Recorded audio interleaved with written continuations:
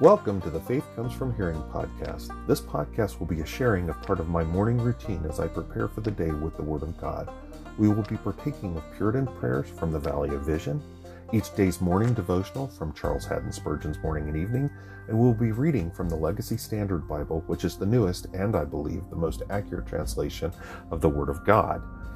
We will be following a Bible reading calendar that provides for reading the whole Bible in a year that was created by Minister Robert Murray McShane for his congregation back in 1842, and that has been a part of my daily reading for over 6 years now. Good morning and welcome to the morning segment of this Saturday, February 11th episode. That should be episode 164, I believe it is, of the Faith Comes From Hearing podcast. I am Wayne Floyd, your host. The Faith Comes From Hearing podcast is a humble member of the Christian podcast community. You can find our podcasts over at podcasts.strivingforeternity.org. I would definitely recommend you get over there. There are some wonderful, wonderful podcasts, definitely worth your time. So, it's up to you, but definitely great listening. Definitely great listening. I would also continue to point you at the last link in the show notes. It is a link for the Vail Valley Baptist Church Give, Send, Go campaign. We are striving to rapidly pay off our mortgage so that we can shift gears and commence establishment of a Christian classic education-based school to provide an alternative for our families in our neighborhood and in our area, to give them an alternative. So definitely I would encourage you to go ahead and click the link and go read about it. It'll be a more thorough explanation than what I've given you. And then we would ask three things of you. Oh, excuse me. We would ask that you pray for us. We would ask that you prayerfully consider giving. And then we would also ask that you would pass the link along so other people can do the same thing. All right, let's go ahead and get into our Bible reading for the day, for the morning segment. And as we always do on Saturday mornings, we're going to open up with the seventh day morning prayer, God's good pleasure. Let's pray. Sovereign Lord, thy will is supreme in heaven and earth, and all beings are creatures of thy power. Thou art the Father of our spirits, that thy inspiration gives us understanding. Thy providence governs our lives. But, O God, we are sinners in thy sight. Thou hast judged us so, and if we deny it, we make thee a liar. Yet in Christ thou art reconciled to thy rebellious subjects. Give us the ear of faith to hear him, the eye of faith to see him, the hand of faith to receive him, the appetite of faith to feed upon him, that we might find in him light, riches, honor, eternal life. Thou art the inviting one. May we hearken to thee, the almighty instructor. Teach us to live to thee, the light dweller, inaccessible to man and angels, hiding thyself behind the elements of creation, but known to us in Jesus. Possess our minds with the grandeur of thy perfections. Thy love to us in Jesus is firm and changeless. Nothing can separate us from it, and in the enjoyment of it, nothing can make us miserable. Preserve us from hypocrisy and formality in religion. Enable us to remember what thou art and what we are, to recall thy holiness and our unworthiness. Help us to approach thee clothed with humility, for vanity, forwardness, insensibility, disorderly affection, backwardness to duty, proneness to evil are in our hearts. Let us never forget thy patience, wisdom, power, faithfulness, care, and never cease to respond to thy invitations. Amen. All right.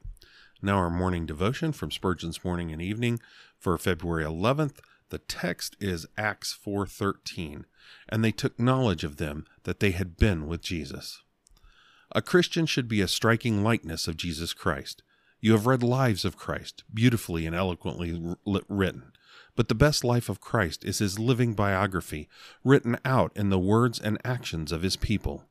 If we were what we profess to be and what we should be pictures of Christ, yea, such striking likeness of him that the world would not have to hold us up by the hour together and say, well, it seems somewhat of a likeness, but they would, when they once beheld us, exclaim, he has been with Jesus. He has been taught of him. He is like him. He has caught the very idea of the holy man of Nazareth, and he works it out in his life and everyday actions. A Christian should be like Christ in his boldness. Never blush to own your religion. Your profession will never your profession will never disgrace you. Take care you never disgrace that. Be like Jesus, very valiant for your God. Imitate him in your loving spirit. Think kindly, speak kindly, and do kindly, that men may say of you, he has been with Jesus. Imitate Jesus in his holiness. Was he zealous for his master? So be you. Ever go about doing good. Let not time be wasted. It is too precious. Was he self-denying, never looking to his own interest? Be the same. Was he devout? Be you fervent in your prayers. Had he deference to his Father's will? So submit yourself to him. Was he patient? So learn to endure. And best of all, as the highest portraiture of Jesus, try to forgive your enemies as he did, and let those sublime words of your Master, Father, forgive them, for they know not what they do, always ring in your ears. Forgive as you hope to be forgiven. Heap coals of fire on the head of your foe by your kindness to him. Good for evil, recollect, is godlike. Be godlike then, and in all ways and by all means, so live that all may say of you, he has been with Jesus. All right. That's a heck of a devotion right there. All right, we're going to get into our reading for the day. We're going to start with Exodus 32 and 33 and then move on into Matthew, Psalms, and Proverbs. So here we go. Exodus 32. Hear the word of the Lord. Then the people saw that Moses delayed to come down from the mountain. So the people assembled about Aaron and said to him, Arise, make us gods who will go before us. As for this Moses, the man who brought us up from the land of Egypt, we do not know what has become of him. And Aaron said to them, Tear off the gold rings which are in the ears of your wives, your sons, and your daughters, and bring them to me.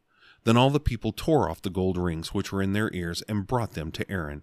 And he took this from their hand and fashioned it with a graving tool and made it, into a molten calf. And they said, These are your gods, O Israel, who brought you up from the land of Egypt. And Aaron looked and built an altar before it. And Aaron made a proclamation and said, Tomorrow shall be a feast to Yahweh. So the next day they rose early and offered burnt offerings and brought peace offerings. And the people sat down to eat and to drink and rose up to play. Then Yahweh spoke to Moses, Go down at once, for your people whom you brought up from the land of Egypt have corrupted themselves. They have quickly turned aside from the way which I commanded them.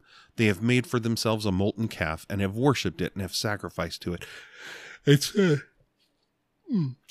And said, These are your gods, O Israel, who brought you up from the land of Egypt. And Yahweh said to Moses, I have seen this people, and behold, they are a stiff-necked people. Now then let me alone, that my anger may burn against them, and that I may consume them, and I will make you a great nation. Then Moses entreated the favor of Yahweh his God, and said, O Yahweh, why does your anger burn against your people, whom you have brought out of the land of Egypt, with great power and with a strong hand? Why should the Egyptians speak, saying, With evil intent he brought them out to kill them in the mountains, and to consume them from the face of the earth? Turn from your burning anger, and relent concerning doing harm to your people. Remember Abraham, Isaac, and Israel, your servants, to whom you swore by yourself, and you said to them, I will multiply your seed as the stars of the heaven, and all this land of which I have spoken I will give to your seed, and they shall inherit it forever. So Yahweh relented concerning the harm which he said he would do to his people. Then Moses turned and went down from the mountain, and the 2 tablets of the testimony were in his hand, tablets which were written on both sides. They were written on one side and the other. Now the tablets were the work of God, and the writing was the writing of God, engraved on the tablets. Then Joshua heard the sound of the people as they shouted, and he said to Moses, There is a sound of war in the camp. But he said, It is not the sound of the cry of triumph, nor is it the sound of the cry of defeat, but the sound of singing I hear. Now it happened as soon as Moses came near the camp that he saw the calf and the dancing, and Moses' anger burned, and he threw the tablets from his hand and shattered them at the foot of the mountain. Then he took the calf which they had made and burned it with fire, and ground it to powder, and scattered it over the surface of the water, and made the sons of Israel drink it. Then Moses said to Aaron, What did this people do to you, that you have brought such great sin upon them? And Aaron said, Do not let the anger of my Lord burn. You know the people yourself, that they are prone to evil. Indeed, they said to me, make gods for us who will go before us. For this Moses, the man who brought us up from the land of Egypt, we do not know what has become of him. And I said to them, whoever has any gold, let them tear it off. So they gave it to me, and I threw it into the fire, and out came this calf. Now Moses saw that the people were out of control, for Aaron had let them get out of control to be a derision among their enemies. So Moses stood in the gate of the camp and said, whoever is for Yahweh, come to me. And all the sons of Levi gathered together to him. And he said to them, thus says Yahweh, the God of Israel, every man among you put his sword upon his thigh, and go back and forth from gate to gate in the camp, and kill every man his brother, and every man his friend, and every man his neighbor. So the sons of Levi did according to the word of Moses, and about 3,000 men of the people fell that day. Then Moses said, be ordained today to Yahweh, for every man has been against his son and against his brother, in order that he may bestow a blessing upon you today. Now it happened on the next day that Moses said to the people, you yourselves have committed a great sin, but now I am going up to Yahweh. Perhaps I can make atonement for your sin. Then Moses turned to Yahweh and said, alas, this people has committed a great sin, and they have made gods of gold for themselves.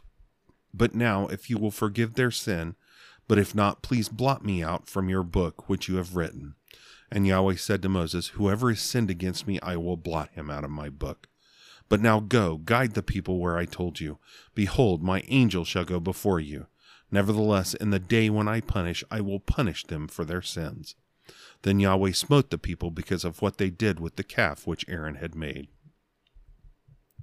Then Yahweh spoke to Moses, go up from here, you and the people whom you have brought up from the land of Egypt, to the land of which I swore to Abraham, to Isaac, and to Jacob, saying, to your seed I will give it.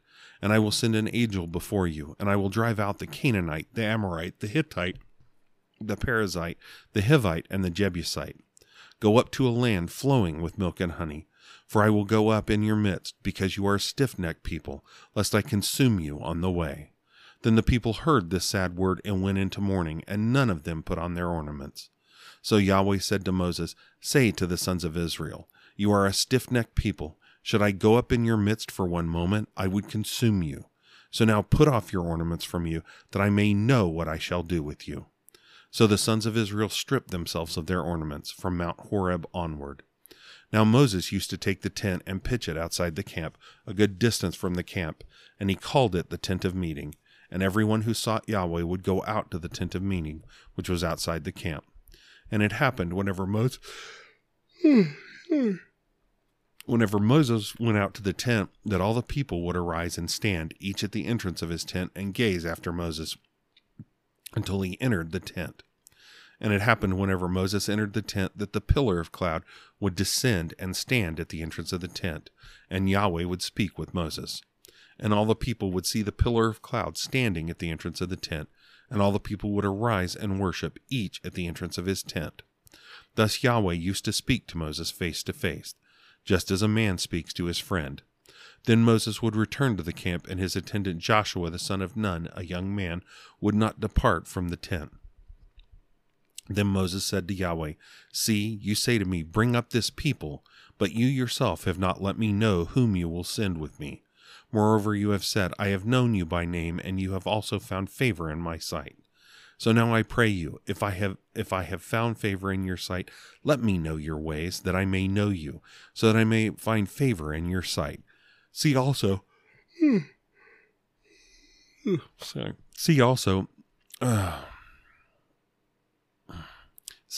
that this nation is your people.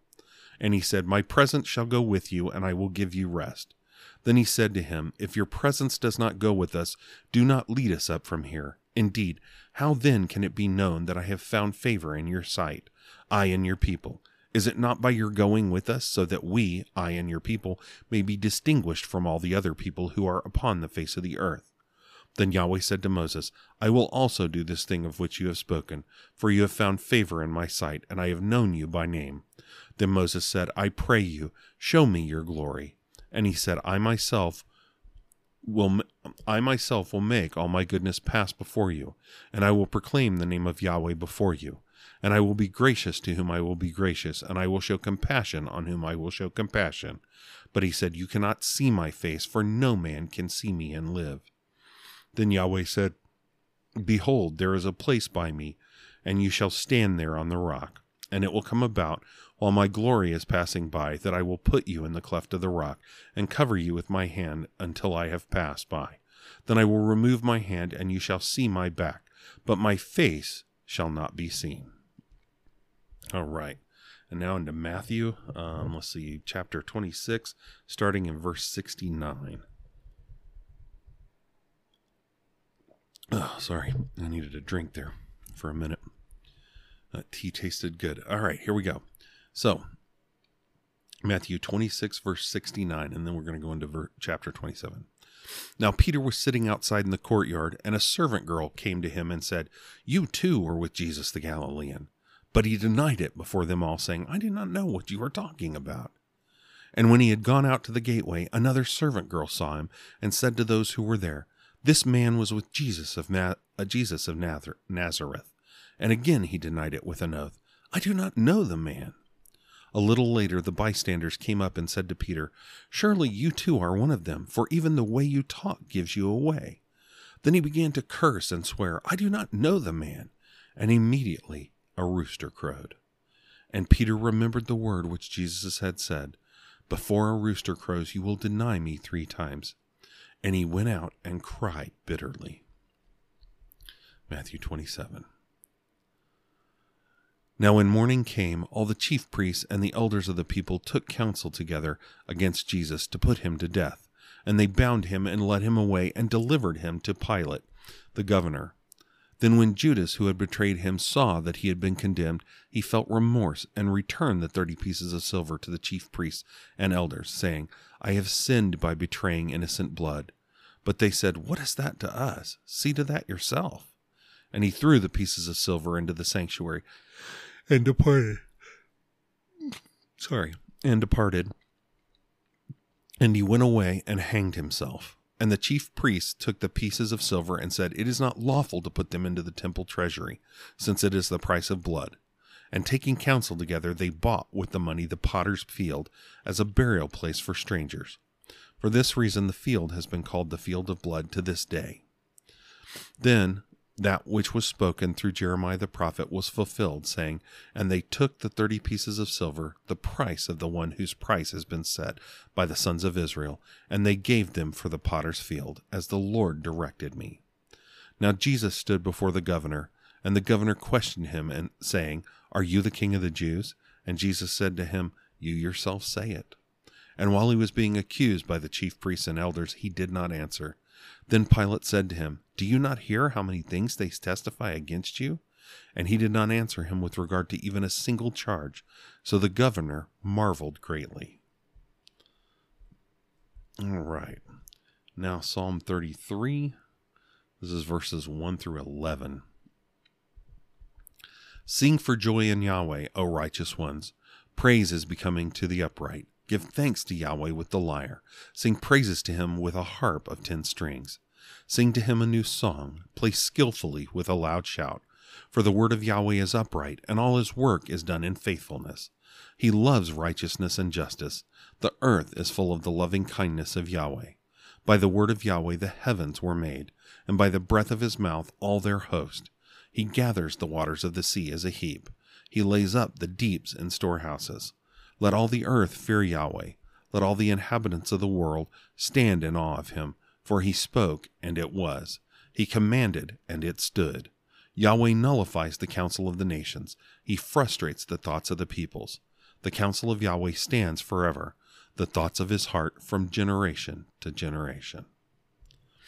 All right, now Proverbs 8, verses 33 through 36. There we go. Hear discipline and be wise, and do not neglect it. How blessed is the man who hears me, to watch daily at my doors, to keep watch at my doorpost. For he who finds me finds life, and obtains favor from Yahweh. But he who sins against me does violence to his own soul. All those who hate me love death. All right. Well, that is our reading for the day. I hope you have yourself a wonderful day, that you go out and do all that you do for the glory of God, as I always implore you to do. And God willing, I hope to see you this evening. We're going to go ahead and close with another Valley of Vision prayer. I could not find a link for this one, so I'm going to be reading it from the hard copy, and let's see if I can actually see it. Okay, good. I think I have enough light. This one is called Voyage. You can find it on page 202 of Valley of Vision, of the typical Valley of Vision book that Banner of Truth releases. So it's called Voyage. Oh, sorry. Itchy nose. Hang on. All right. So it's called Voyage. Let's pray. O Lord of the oceans, my little bark sails on a restless sea. Grant that Jesus may sit at the helm and steer me safely. Suffer no adverse currents to divert my heavenward course. Let not my faith be wrecked amid storms and shoals. Bring me to harbor with flying pennants, hull unbreached, cargo unspoiled. I ask great things, expect great things, shall receive great things. I venture on thee wholly, fully, my wind, sunshine, anchor, defense. The voyage is long, the waves high, the storms pitiless, but my helm is held steady. Thy word secures safe passage. Thy grace wafts me onward. Any haven is guaranteed. This day will bring me nearer home. Grant me holy consistency in every transaction, my peace flowing as a running tide, my righteousness as every chasing wave. Sorry, having trouble reading that. Help me to live circumspectly, with skill to convert every care into prayer. Halo my path with gentleness and love. Smooth every aspect of temper. Let me not forget how easy it is to occasion grief. May I strive to bind up every wound and pour oil on all troubled waters. May the world this day be happier and better because I live. Let my mast before me be the Savior's cross, and every oncoming wave the fountain in his side. Help me, protect me in the moving sea, until I reach the shore of unceasing praise. Amen. Okay, I'm sorry. I know that was a little tough, but I was having trouble reading it. Again, I hope you have a good day, and God willing, I'll see you this evening. Have a good one. God bless.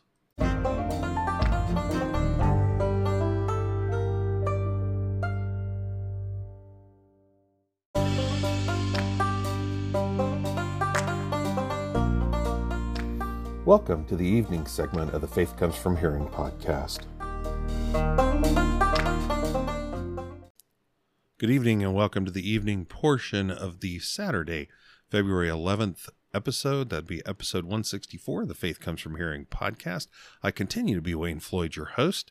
The Faith Comes From Hearing podcast is a humble member of the Christian podcast community. You can find our podcasts over at podcasts, that's with an S, .strivingforeternity.org. I definitely recommend you get over there. There are some wonderful podcasts there. Great men and women of God. Definitely doing hard work for the kingdom. So I definitely would recommend it for you. All right. Well, we are going to go ahead. We're going to continue on in our Bible study in John chapter 6. Again, I want to warn you, I've been basically working through notes I had already taken and study I had already done. And I'm starting to butt up against the fact that I'm trying to do more study for us to continue on. I do want to continue on in John. I think it's very important for you and I to consume and meditate on and partake of this gospel. It is critical. It's one of those that anytime I'm evangelizing, I definitely recommend for the person I'm talking to that they read John. It is one of the most, John and Romans. Those are the two books you really need to read. And study and meditate on. So I want to continue on, but there may be a time here. I'm trying to see if I can continue on and keep the study going. But what we may need to do is hit a certain point, take a break, and I do something else for a little bit so I can also do some studying, do some reading and stuff for you out of other books, and then come back and we'll continue the study, and we may alternate back and forth just to keep it kind of fresh, but we'll see how that goes. As it is, I've got a couple of more little messages moving on beyond this. This is the last one of the stuff I had already done, and I've already got a couple of more already ready. So we'll see how that goes. All right. So with all that said, let's go ahead and let's dive right in and get going with this. Like, it's Saturday night. So we got the Lord's Day Eve. So we're going to open up with the Lord's Day Eve prayer. So let's go ahead and pray. God of the passing hour, another week has gone, and I have been preserved, and my going out and my coming in. Thine has been the vigilance that has turned threatened evils aside. Thine the supplies that have nourished me. Thine the comforts that have indulged me. Thine the relations and friends that have delighted me. Thine the means of grace which have edified me. Thine the book which amidst all my enjoyments has told me that this is not my rest, that in all success one thing alone is needful, to love my Savior.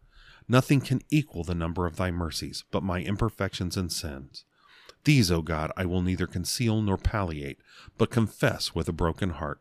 In what condition would secret reviews of my life leave me, were it not for the assurance that with thee there is plenteous redemption, that thou art a forgiving God, that thou mayest be feared. While I hope for pardon through the blood of the cross, I pray to be clothed with humility, to be quickened in thy way, to be more devoted to thee, to keep the end of my life in view, to be cured of the folly of delay and indecision, to know how frail I am, to number my days, and apply my heart unto wisdom. Amen. All right. Sorry, need a drink here. I'm a little dry. Oh, that was weird sounding. Okay. Now, the evening devotion for February 11th from Spurgeon's Morning and Evening. The text is Revelation 2, verse 4. Thou hast left thy first love. I think that was to the church at Ephesus that Christ said that to. All right. Ever to be remembered is the best and brightest of hours, when first we saw the Lord, lost our burden, received the roll of promise, rejoiced in full salvation, and went on our way in peace. It was springtime in the soul. The winter was past. The mutterings of Sinai's thunders were hushed. The flashing of its lightnings were no more perceived. God was beheld as reconciled. The law threatened no vengeance. Justice demanded no punishment. Then the flowers appeared in our heart. Hope, love, peace, and patience sprung from the sod. The hyacinth of repentance, the snowdrop of pure holiness, the crocus of golden faith, the daffodil of early love, all decked the garden of the soul. The time of the singing of birds was come, and we rejoiced with thanksgiving. We magnified the holy name of our forgiving God, and our resolve was, Lord, I am thine, wholly thine all I am, and all I have. I would devote to thee. Thou hast bought me with thy blood. Let me spend myself and be spent in thy service. In life and in death, let me be consecrated to thee. How have we kept this resolve? Our espousal love burned with a holy flame of devotedness to Jesus. Is it the same now? Might not Jesus well say to us, I have somewhat against thee because thou hast left thy first love? Alas, it is but little we have done for our Master's glory. Our winter has lasted all too long. We are as cold as ice when we should feel a summer's glow, and bloom with sacred flowers. We give to God pence when he deserveth pounds, nay, deserveth our heart's blood to be coined in the service of his church and of his truth. But shall we continue thus? O Lord, after thou hast so richly blessed us, shall we be ungrateful and become indifferent to thy good cause and work? O quicken us that we may return to our first love and do our first works. Send us a genial spring, O Son of righteousness. All right, we're continuing on. Shifted away from my mic. We're continuing on in our Bible study, our study in the Gospel of John, and we're in John chapter 6. So again, we've watched we watched John 5. We saw Jesus do an amazing miracle, heal that man who'd been 38 years lame. 38 years so lame that he couldn't even get to the pool when competing against other lame folks, other sick folks. So, how amazing is that? And again, we saw the Pharisees and the Sadducees just so not get that this major miracle had been done, and that this miracle is continuing to attest to the fact that Jesus is the Christ, the Son of God. Their Messiah is here. He's here, like John the Baptist did back in John chapter 1. where we dealt with the 3 different topics over 3 different days to 3 different crowds. And the messages were, the Messiah is here, listen to him, and follow. I think those were the 3. But again, these are people that have supposedly been studying the scriptures, are experts in the scriptures. And it's very, very clear this Jesus has come and met all the criteria. He's fulfilled the 100+ prophecies that point to him. But they're more caught up in the rabbinical law, and they call him out because of it, because of his violation of the rabbinical law, not God's law, the rabbinical law. And, we saw him proceed to defend himself as if he needed to be defended, but to defend himself. And we saw him do that. He declared his equality with God. He showed the power of resurrection, showed that he had the power of resurrection, and then he called the witnesses. Like we said, he called John the Baptist. He called his own works. He called God himself as a witness, showed how God himself had witnessed to him, and then showed the witness of the scriptures and used them to confront these Pharisees. And then we saw him go into John chapter 6, and we're talking the feeding of the 5,000. And we've seen the fickle crowd, this crowd that was only following him because of the miracles he was doing, was because of the signs he was doing. They were following him for, neat, bright, shiny. They were basically squirreling. We call it squirreling. My wife does it a lot, but I do too, where bright, shiny thing, and all of a sudden my attention is gone. They're doing that. He's the next bright, shiny. It was John the Baptist. Now it's him. And actually, when you synchronize the Gospels, you realize at this point, Jesus is going away to the other side of the Sea of Galilee, corresponds with him having been informed that John the Baptist had been beheaded. So his kinsman and his brother in Christ, his brother in worship of God and in bringing the gospel, has been killed for his faith. So he withdraws. But again, so that bright shiny's gone. So they're following after Jesus. Hey, we've heard of and seen these really cool things he's doing. And there's actually some indication in the other gospels that as he heads towards the other side of the Sea of Galilee, and if I remember right, actually where it ends up being, I think one of the Gospels indicates that basically this is an area near Bethsaida. Now, there are 2 Bethsaidas. There's one on the west side of the Sea of Galilee, and then this one, which is northeast corner on the shore of the Sea of Galilee. And this is up, where they're going is up somewhere near there. But he withdraws there. But on his way there, there's some indication that he's been healing and teaching along the way. So he's not intentionally, but been gathering a crowd. But they're gathering because they want to see more things. Oh, even along the way, he's healing people. What else might he do? This is not a saving faith. This is not people piling in because they accept him as Lord and Savior, because they believe in him as the Christ, the Messiah. Okay, this is the fickle crowd.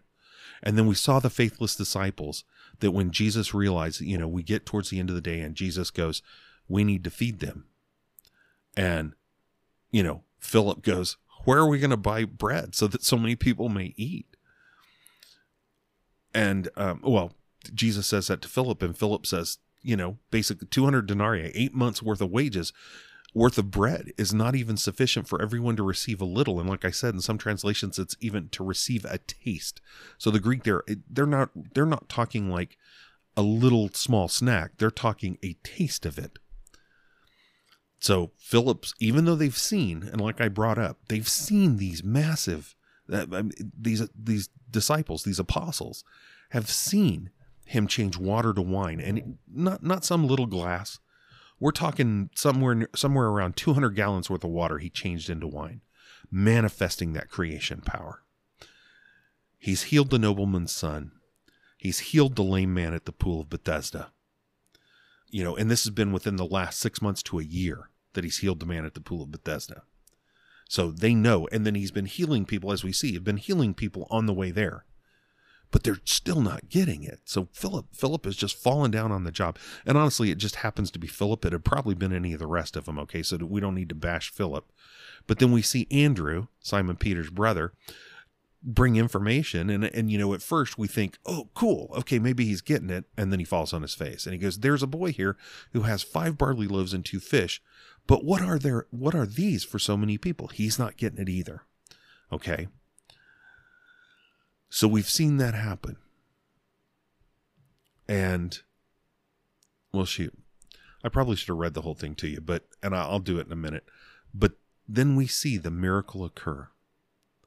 We see Jesus tell the disciples to have them all sit down. And then he takes the loaves and the fishes, gives thanks to God, and he distributes them. And they distributed the bread and the fish. And they distributed them to the people, and the people had as much as they wanted.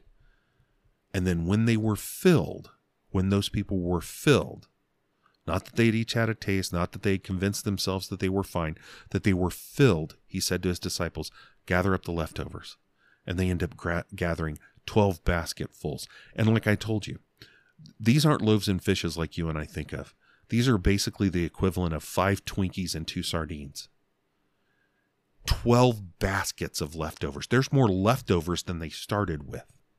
And they fed not just 5,000, but in the neighborhood of 15 to 20,000 when you count all the women and children that would have come along with the 5,000 men. So what an amazing, amazing miracle.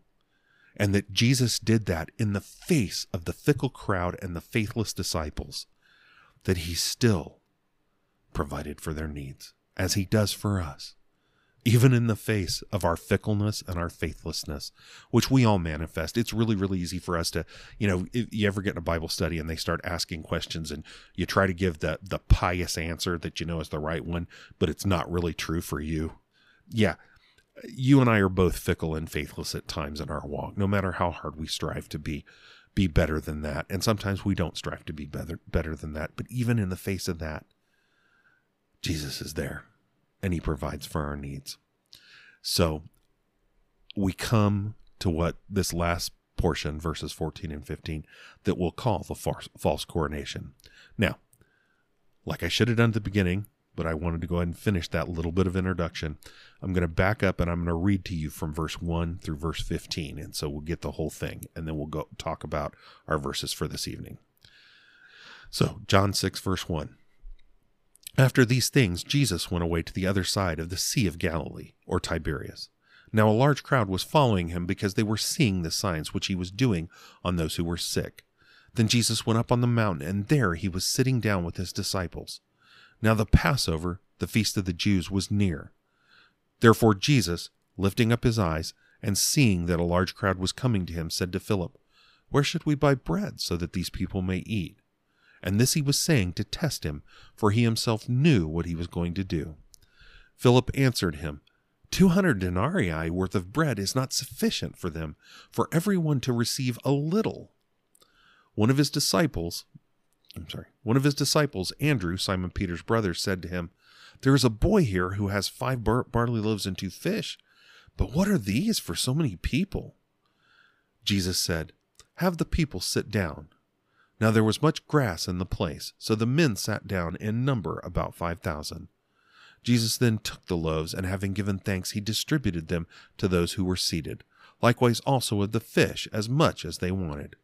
And when they were filled, he said to his disciples, "Gather up the leftover pieces, so that nothing will be lost."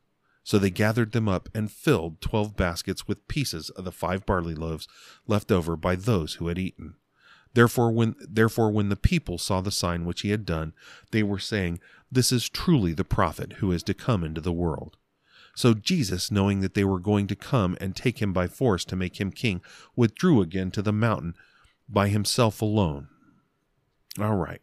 So like I said, verse 14 and 15 are what we're going to cover today, and we're going to call them the false coronation.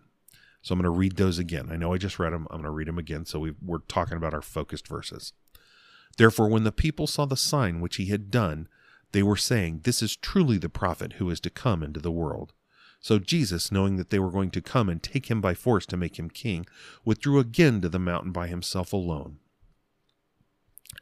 So again, we see a case, as in the case of Andrew that we just talked about in our little review, we see the people make an initial response that seems like their faith is growing and is possibly genuine. They say this is truly the prophet who is to come into the world. So they're showing a realization that Jesus is the prophet that Moses spoke of in Deuteronomy 18:15-18. Yahweh your God will raise up for you a prophet like me from among you. From your brothers you shall listen to him. This is according to all that you asked of Yahweh your God in Horeb on the day of the assembly, saying, Let me not hear again the voice of Yahweh my God. Let me not see this great fire any more, or I will die. And Yahweh said to me, They have spoken well. I will raise up a prophet from among their brothers like you, and I will put my words in his mouth, and he shall speak to them all that I command him. So they're grasping it. Sorry, needed a drink there for a minute. So they've grasped. They actually made a correct association that this is the prophet that Moses spoke of, and it is. It really is. Actually, that's the thing. We saw back in John 1, when the Jews, the Jewish leadership, came out to talk to John the Baptist, they asked him if he was the prophet. Same guy. That's who they're talking about. They were asking John the Baptist, and John the Baptist said no, because he knew he wasn't. He knew Jesus was. That Jesus was the Christ, the Messiah. That's the prophet. So they're making the right relationship here. But I honestly, I didn't even put this in my notes, but this just hit me. It's kind of like, I don't know if you've ever heard the old adage that even a broken clock is right twice a day. Well, these folks are broken and they're right this once. And I'm not saying that to insult them. It's not that. But you hear that and you want to go, okay, good. They're starting to get it.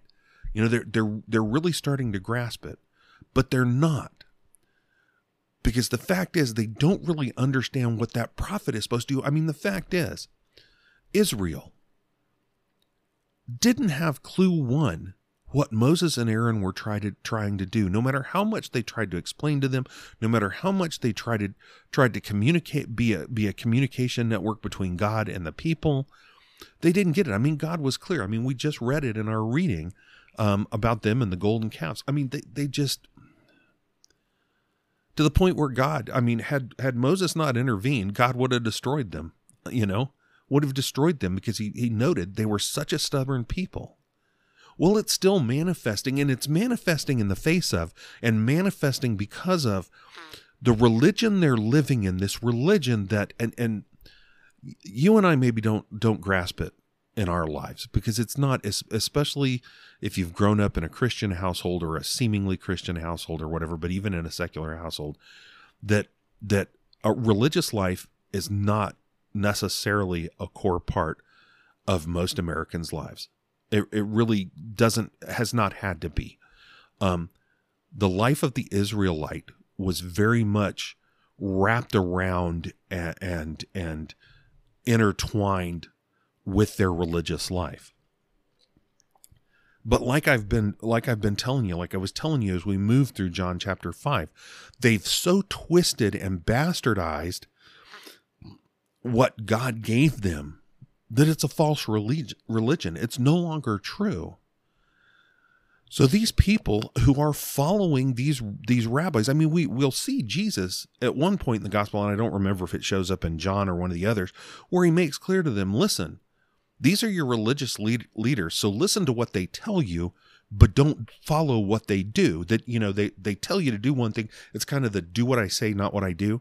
That's what the religious leadership has been like, because the fact is, the model that the Jewish leadership is showing to the people is not what the Bible says. They may tell them the right thing out of the Bible. So again, that clock that's right twice a day, that broken clock, but they're not being the right example. None of them have the real grasp, or at least not that many of them at this point, have that real grasp of what it really meant, what God was trying to establish, what Jesus Christ is truly there for. That he's going to be the king, but he's the king in heaven. I mean, yeah, he's the king on earth, but it's not to establish a temporal kingdom at this point. And there's nowhere anywhere in the Old Testament that it says he will, but they've come to that point of seeing that. And like we see in verse 15. So Jesus, knowing that they were going to come and take him by force, and of course he's manifesting, that omniscience again, showing that he's the Christ, the Son of God. But he said to take him by force, to make him king, withdrew again to the mountain by himself alone. Jesus is aware that they want to grab him and make him their temporal king, their sugar daddy, into perpetuity. He heals them and feeds them so they need nothing else. He's their permanent welfare benefit, their permanent welfare state. And I've said a couple of times, and I've quoted from R.C. Sproul, these people want, as R.C. Sproul indicates, a chicken in every pot or a loaf and a fish in every lunch. They want him to take care of them. They really are manifesting a desire for a nanny state. They are also looking for someone to throw off the dominion of domination by Rome.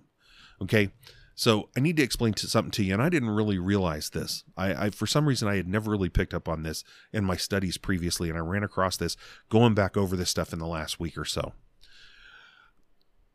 So, and I don't know, and honestly, the last couple of years, it's kind of gone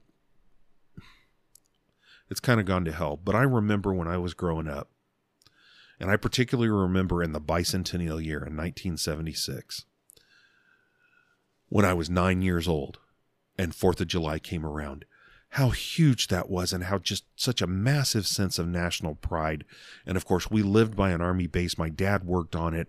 So there was all kinds of massive celebrations in our town and our city park, and just, it was huge, and it was so amazing. And even when I served, that sense of pride when July 4th would come around, that national pride.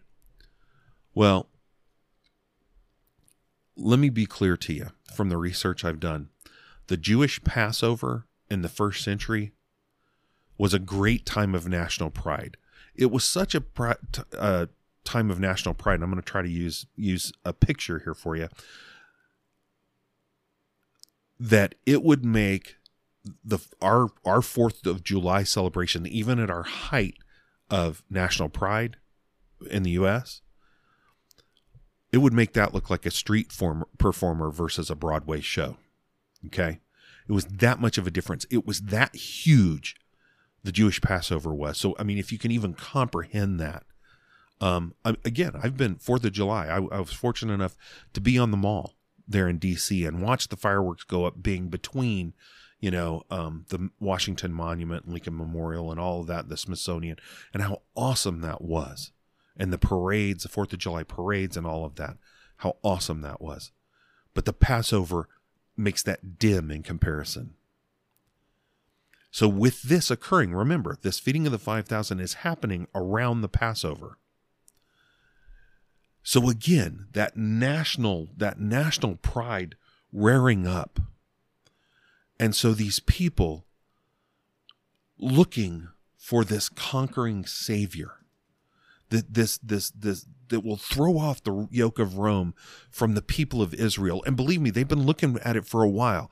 There have been ones that have jumped on. There have been any number of false guys. You even see,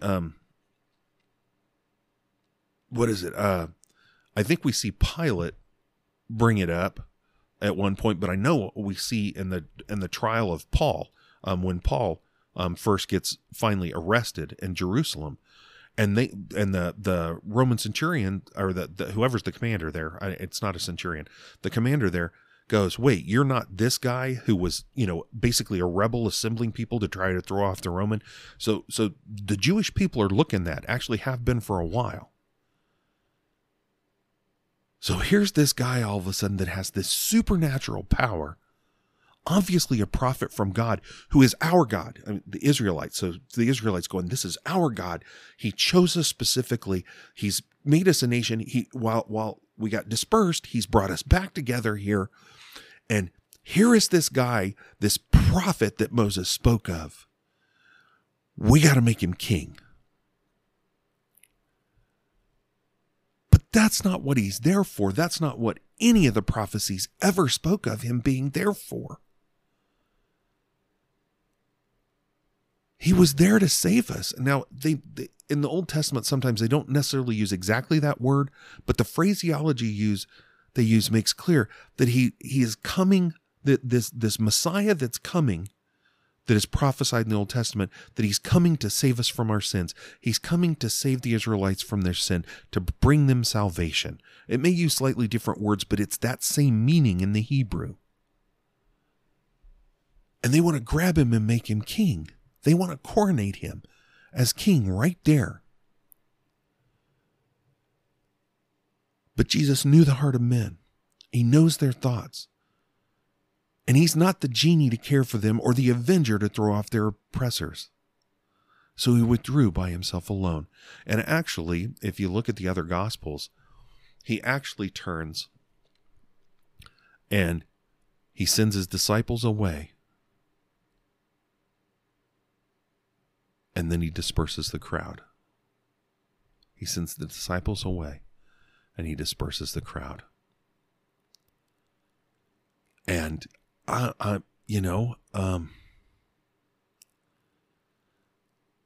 often are we that way, though? I mean, again, no, we're not running up and down in national pride trying to grab Jesus and make him king. But again, like I spoke of when I was talking to the fickle crowd, how often do we want Jesus? We want to grab Jesus and use him to help us in a temporal sense. And when I say temporal, I'm sorry. If you don't know that word, I've tried to use that word because it's a little bit better descriptive, but I forget that some folks, that's just not a word that's in their vocabulary. With a lot of people, it's not. It used to not be in mine. When I say temporal, I'm talking worldly. Jesus is not here to necessarily make sure that I've got gas in my car and food in my pot. Now, like I read to you the other night from the end of Matthew 6, we're told not to worry about those things, that we're to focus on the kingdom of God, and then all those things will be given to you as well.